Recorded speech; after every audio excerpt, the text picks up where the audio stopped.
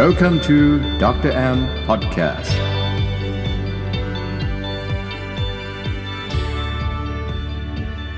สวัสดีครับท่านผู้ชมทุกท่านครับวันนี้เองเนี่ยหมอจะมาเล่าในชื่อตอนสำคัญที่ชื่อว่าโรคอ้วนภัยร้ายทำลายร่างกายในเมื่อเราป้องกันตัวเราจากเชื้อโรคภายนอกแล้วเนี่ยวันนี้เราจะมาขยายผลหนึ่งอย่างสำคัญที่จะเป็นเกราะเพิ่มภูมิมากๆก็คือการต่อสู้กับโรคอ้วน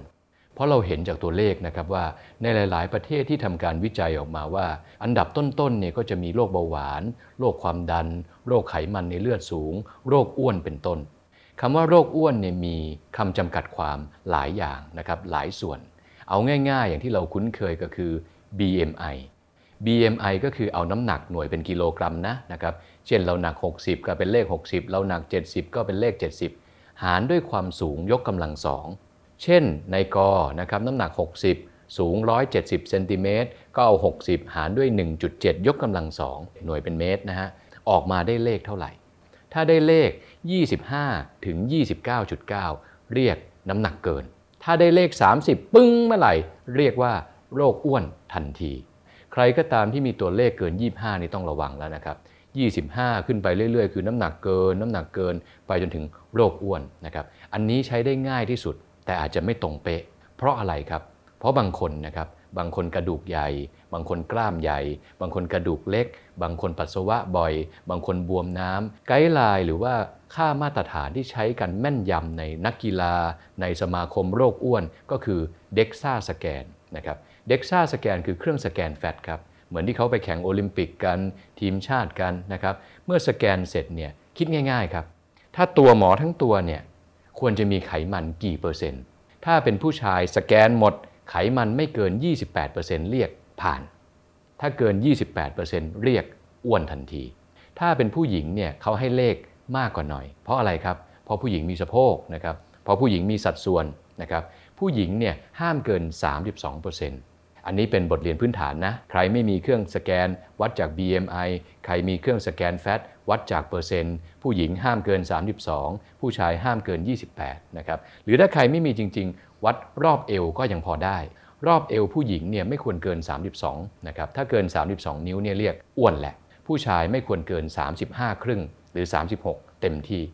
เมื่อเรารู้จักกับการวัดว่าอย่างไรเรียกโรคอ้วนคราวนี้เราไปต่อครับเมื่อไหร่ที่เราเป็นโรคอ้วนเนี่ยเราเกิดอะไรขึ้นกับร่างกายเราบ้างเมื่อไหร่ที่เราเป็นโรคอ้วนเนี้ยเราก็จะมาเป็นชุดแหละครับหมอเล่าเนี่ยจริงๆเนี่ยเล่าได้ยาวมากยังไงก็ไม่จบเพราะโรคอ้วนคือบ่อเกิดของการทำลายสุขภาพต่างๆนะครับเมื่อเราอ้วนขึ้นเราก็ช้าลงหนักตัวอุ้ยอ้ายปวดข้อปวดเข่าปวดเส้นเอ็นเป็นไงครับขี้เกียจเมื่อเราเริ่มขี้เกียจปุ๊บเราก็ไม่ออกกำลังกายเมื่อเราไม่ออกกำลังกายเราก็ยิ่งอ้วนขึ้นพอเราเริ่มอ้วนขึ้นปุ๊บเราก็เป็นไงครับเราก็เริ่มนอนไม่ดีเราก็เริ่มเครียดนะครับเวลาเราอ้วนเนี่ยไขมันไปเกาะตรงช่องคอใช่ไหมครับเลือดลมไหลเวียนไม่ดีนอนหลับเยอะก็ตื่นมาไม่สดชื่นนอนหลับไปก็หลับไม่ค่อยลึกฮอร์โมนต่างๆเดี๋ยวหมอจะคุยในตอนต่อไปนะไม่ว่าจะเป็นฮอร์โมนเลปตินหรือฮอร์โมนความอิ่มก็หลั่งน้อยลงตื่นมาตอนเช้าหิวกว่าเดิมทานแต่น้ำตาลทานแต่ของหวานทานแต่ของเค็มทานแต่ของมันก็เกิดเป็นวัฏจักรโรคอ้วนเนี่ยเราต้องหนีออกจากวงจรนี้ให้ได้ถ้าเราหนีไม่ได้เนี่ยเราก็จะติดอยู่ตรงนั้นการนอนไม่ดีความจำสั้นลงประสิทธิภาพร่างกายไม่ดีความคิดสร้างสรรค์ก็น้อยการทำงานก็ไม่มีประสิทธิภาพก่อให้เกิดโรคต่างๆอีกพอเรามีเซลล์ไขมันเยอะครับเราจะมีสารอักเสบเยอะปวดหัวปวดตัวปวดเส้นปวดเอ็นเราจะทำให้ฮอร์โมนชะลอความแก่หรือว่า growth ฮอร์โมนเนี่ยหลั่งออกมาน้อยเพราะ1เรานอนหลับไม่ดีพอเราหลับไม่ดี growth ฮอร์โมนน้อยเกิดอะไรขึ้นครับ NK เซลล์หรือว่าเซลล์เพชฌฆาตก็จะทำงานได้น้อยลงนั่นแหละคือตัวเหตุสำคัญว่าเมื่อไหร่ที่เราเป็นโรคอ้วนเราก็จะเดินหน้าเข้าสู่ภาวะภูมิต้านทานต่ำเมื่อภูมิต้านทานต่ำปุ๊บเป็นไงครับเชื้อโรคก็จะโจมตีเราได้ง่ายขึ้นนี่แค่ยกตัวอย่างนะครับยังไม่ได้เพิ่มเติมเข้าไปอีกว่าถ้าไขมันเราเป็นโรคอ้วนนานๆเข้าไปเกาะในเส้นเลือดสมองเราเข้าไปเกาะในดวงตาเราก่อให้เกิดโรคความจำเสื่อมโรคอัลไซเมอร์โรคพาร์กินสันโรคจอประสาทตาเสื่อมโรคไตไม่ดีมาเป็นชุด